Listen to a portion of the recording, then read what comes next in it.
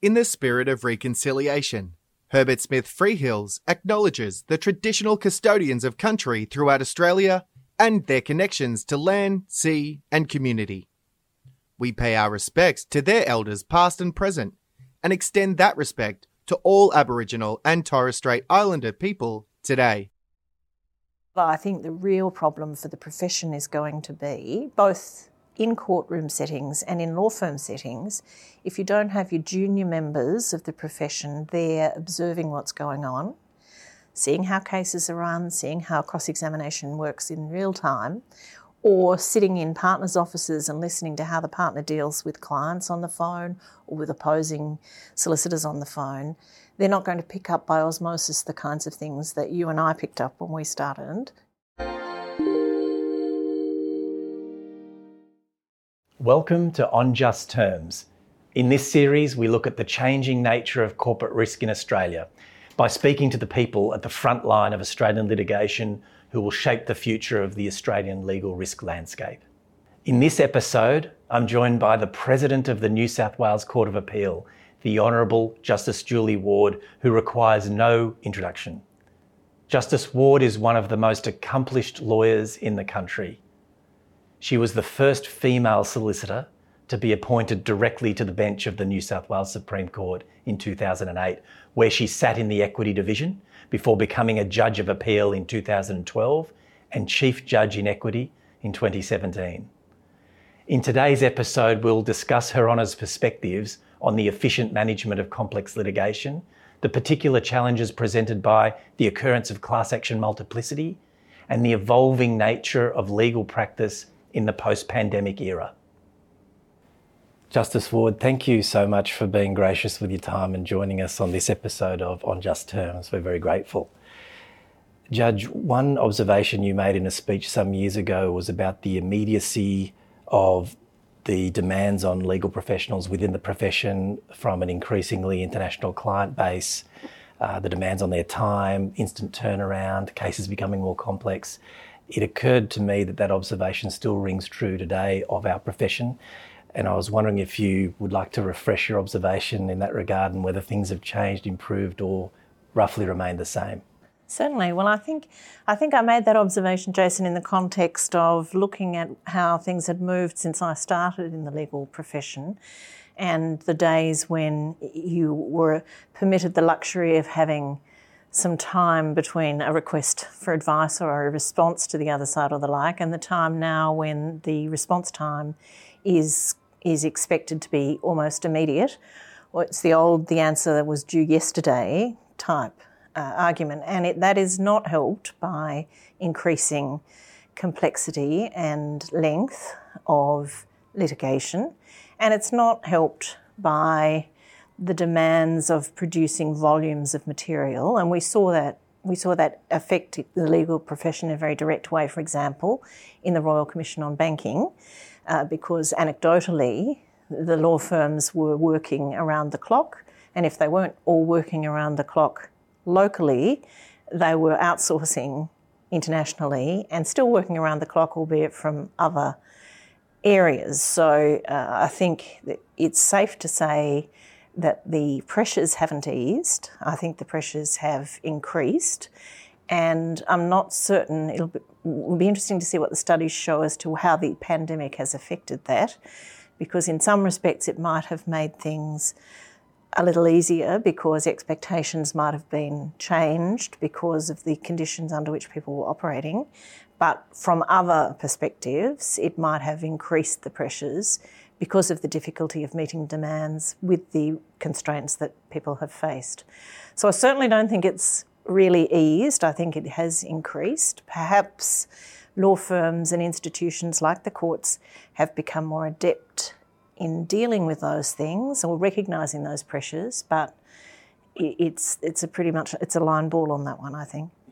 Judge, that answer reminds me of one struggle in my own practice, which is increasingly with the availability of cyber data, the cases are becoming so documentarily heavy, certainly much larger than they used to be. And while we're searching millions of documents to get a tender list of a couple of 1,000, at the end of the day, the case turns on a couple of folders. And I wonder if you've observed the parties struggling to get to those couple of folders because it seems to me they're having to make forensic choices that are becoming harder and harder with the universe of documents that are potentially relevant. I do think that that's a problem.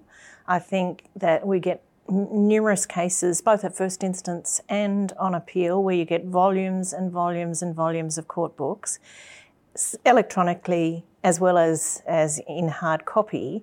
But the reality is people don't take you to very much of it. And if there's an expectation that the judge is going to rummage through all that material and come up to the judge's own view about things, well, that's misguided and probably not in the interests of procedural fairness in any event. So it really, the most effective, I think, court advocacy involves a situation where you are down to a couple of small folders, even if they're provided during the course of the hearing, during the course of cross-examination or something like that, because it focuses attention on what's the real issue and dispute, which is what everyone's trying to do. Judge, one type of case that has influenced this trend in greater complexity is class action litigation. We are living in a world now where litigation funding is a permanent feature of our legal system, and funding and class actions, like all types of litigation, have good and they're bad. I'm wondering if the emergence of class actions, I know Your Honour's deeply familiar with the complexities of the management of class actions, but are they also creating special challenges for the courts, perhaps special challenges for practitioners?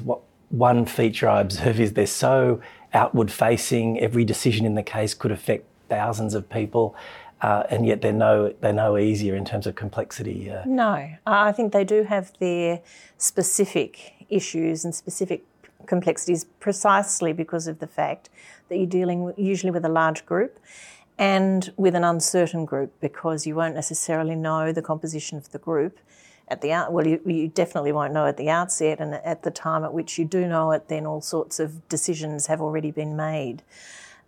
I think some of the complexities, the volume of paper and the amount of time taken to progress things in terms of discovery probably are no different to multiple party litigation, but it is affected by the need to have constant oversight of issues such as the costs that are being incurred, because one way or another you'll end up having to justify them at the end of the day. So it's symptomatic of an issue that affects all litigation, but it has its own, I think, its own particular complexity, and it's not helped insofar as you do get some kinds of class actions where there's a little bit of a rush to the courtroom in the sense of pressure on getting things filed in order, at the time when it was thought that being first in time would give you a particular advantage, and that means not necessarily has there been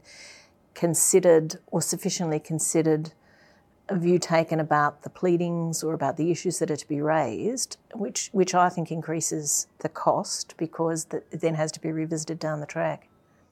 That resonates, Judge, and I won't ask you to at all comment about reforms, but is it one of the great challenges in class actions in this age of multiplicity that, yes, there is a desire to get to court quickly and efficiently, but equally that can create a situation where the courts are dealing with things not months into the proceedings, but perhaps longer, where there's a new proceeding that emerges and then there needs to be a process for regularising which proceeding should continue. It feels like it may be that practitioners need some guidance so that those things are happening as early as possible in the proceedings, so this process moves efficiently. Yes, well, I think very much for class actions, having heavy case management at the outset is important.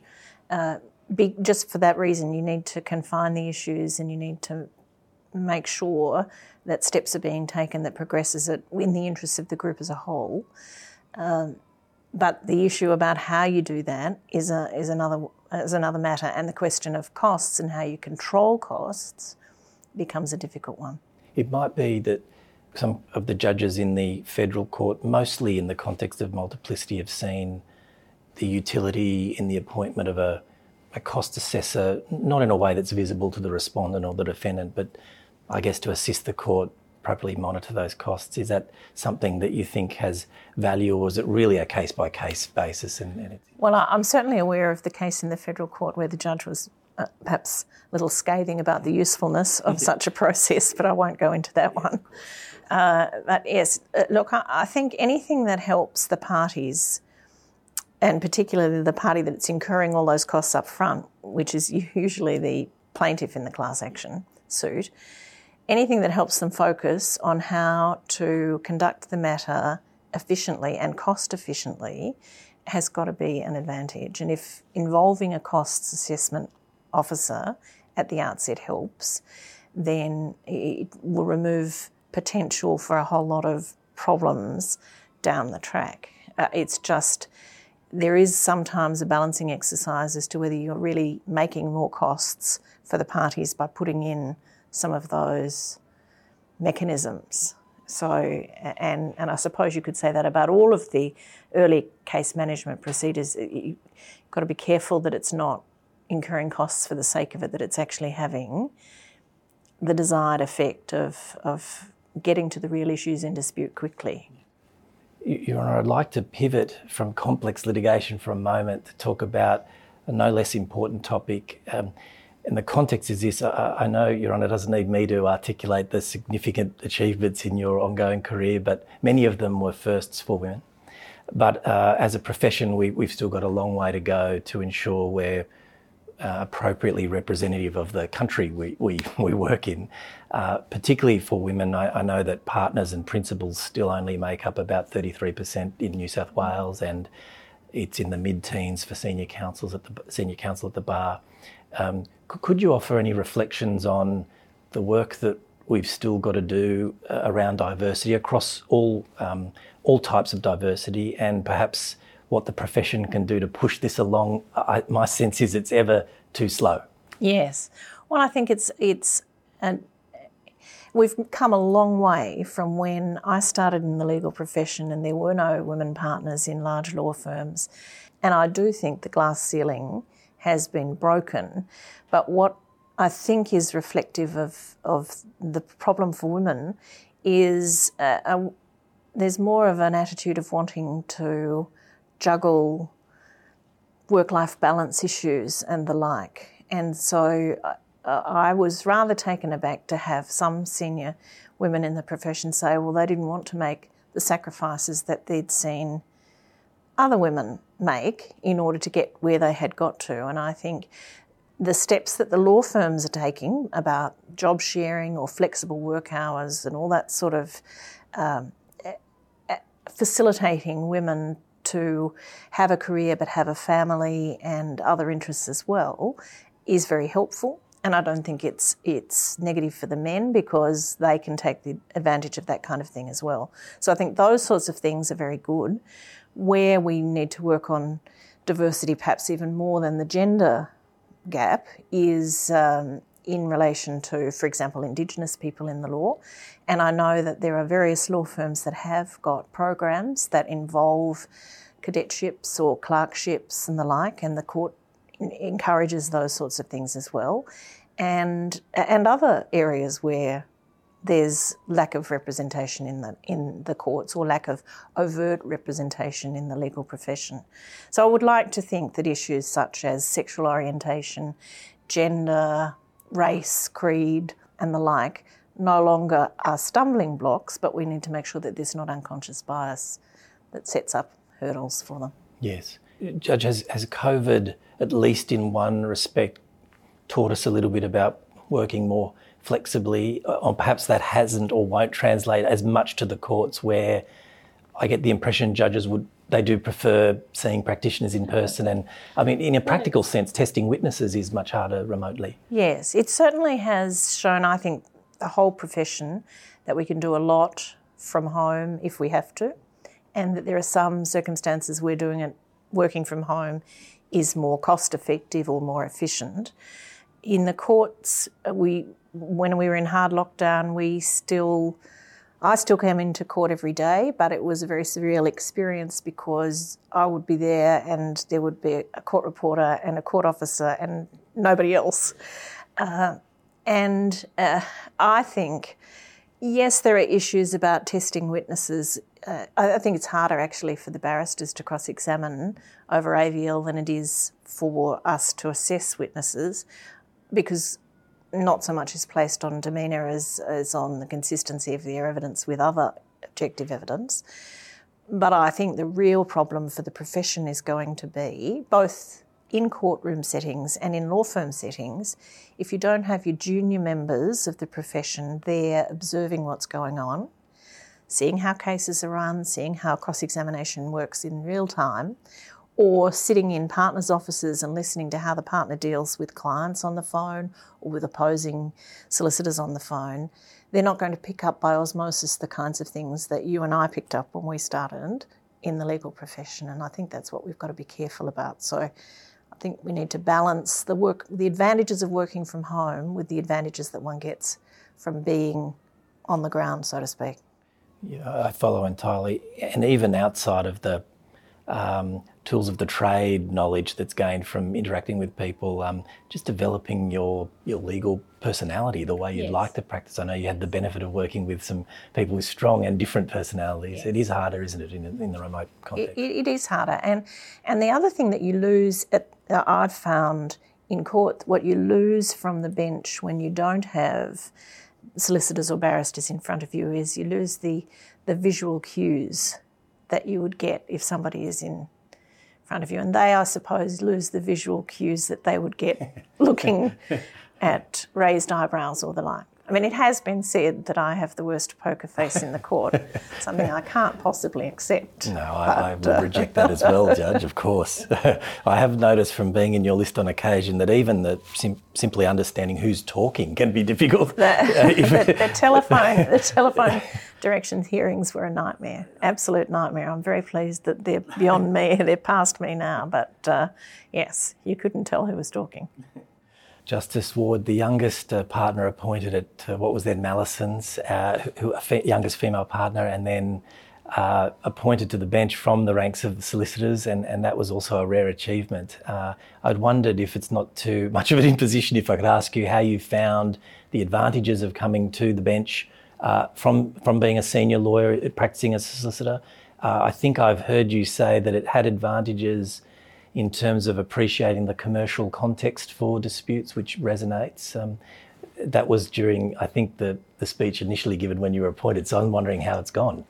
Well, I like to think that I've been able to bring, a knowledge of the commercial perspectives involved in the matter, but also a knowledge of hands-on what's involved in dealing with matters. I mean, how much time is taken in discovery, or how much time is taken in preparing affidavits of witnesses and the like, that can be easily forgotten if you're in a very senior position and you're just directing that work be done.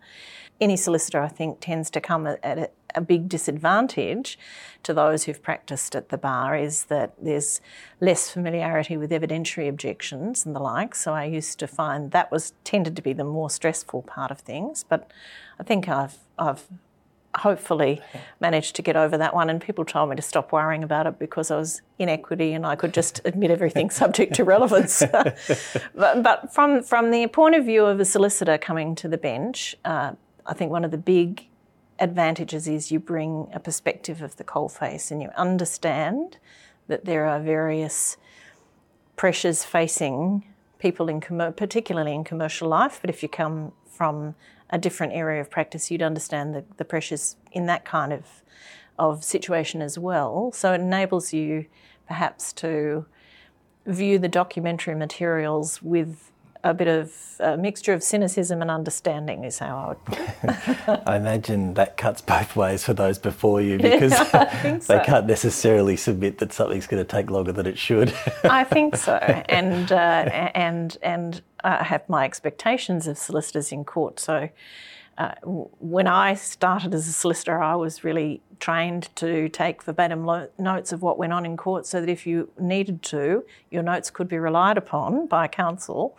And I sit there sometimes and see, not you, Jason, but I do see sometimes junior instructing solicitors just sitting and looking out of the window, and I think, no, someone's got to tell them to sharpen up. I'll be very careful the next time I'm before you, Judge. And relatedly, I know that in your lists and now as President, you don't have to be reminded of this important feature, but I imagine you see a role for the courts as at a very early stage trying to diagnose what this case is going to be. A case that's going to be drowning in documents, there might be ways to shortcut that, but a case that's going to be short and sharp, maybe there's a need to push the parties further towards mediation at an earlier stage. I know every case is different, but that must be a part of the role that's challenging. Yes, it is. Well, I mean, I've been chair of the ADR steering committee at the court since about 2017, and we do encourage mediation, but there can be resistance, and there's a question of what time is the best time to do it. So some lists, it happens as part of the listing procedures. So if you've got matters in the family provision list, then you need to have had a mediation before you can move to hearing. In commercial disputes, there's often the view taken, or the perception I get is that the view taken is they're large commercial entities and they know what's what and they can sort things out by themselves. But I think for large, complex litigation, case management to define the issues is critical, and if that involves some mediation along the way, can save a lot of time and effort. And I really think we've got to get over the kitchen sink approach of litigation.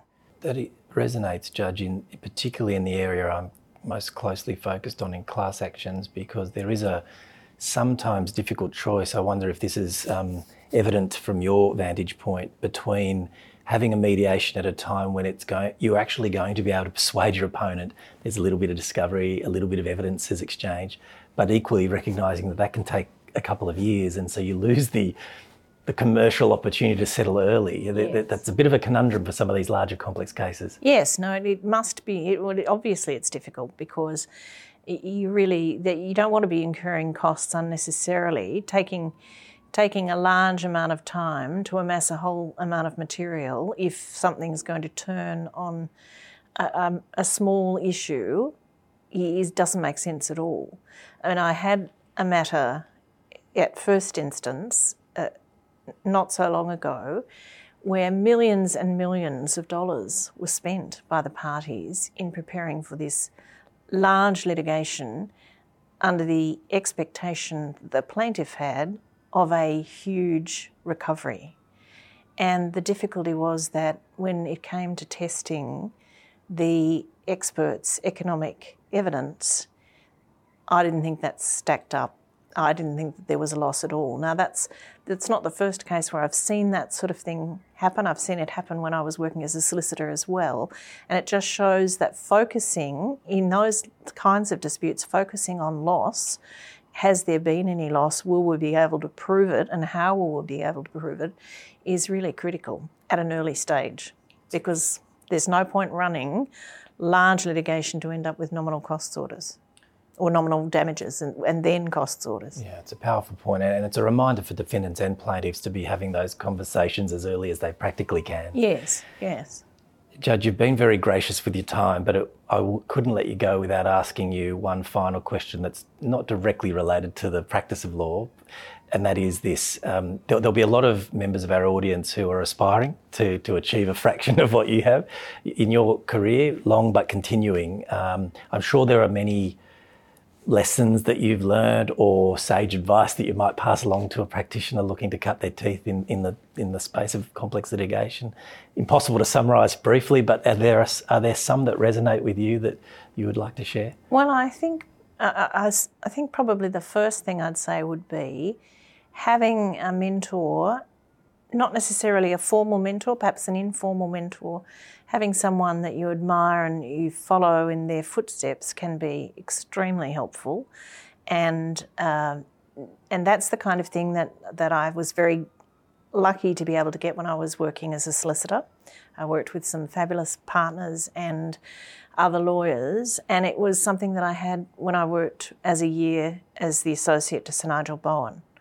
And so, I mean, that was just invaluable, that experience, both in observing what was going on in the bar and seeing how things were done from the point of view of the bench and working out what kind of area of practice you wanted to be in and the like. So I spoke recently at a Sydney University Advancement of Women program, and I boiled it down to a couple of points, but they included, to study and work hard and not be too precious about things. Just get on and show. I mean, merit, in my view, will always shine out if you put the effort in.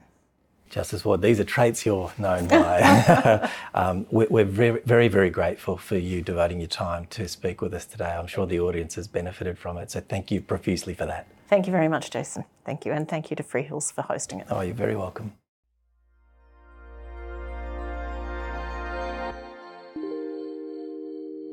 You have been listening to a podcast brought to you by Herbert Smith Freehills. For more episodes, please go to our channel on iTunes, Spotify or SoundCloud, and visit our website herbertsmithfreehills.com for more insights relevant to your business.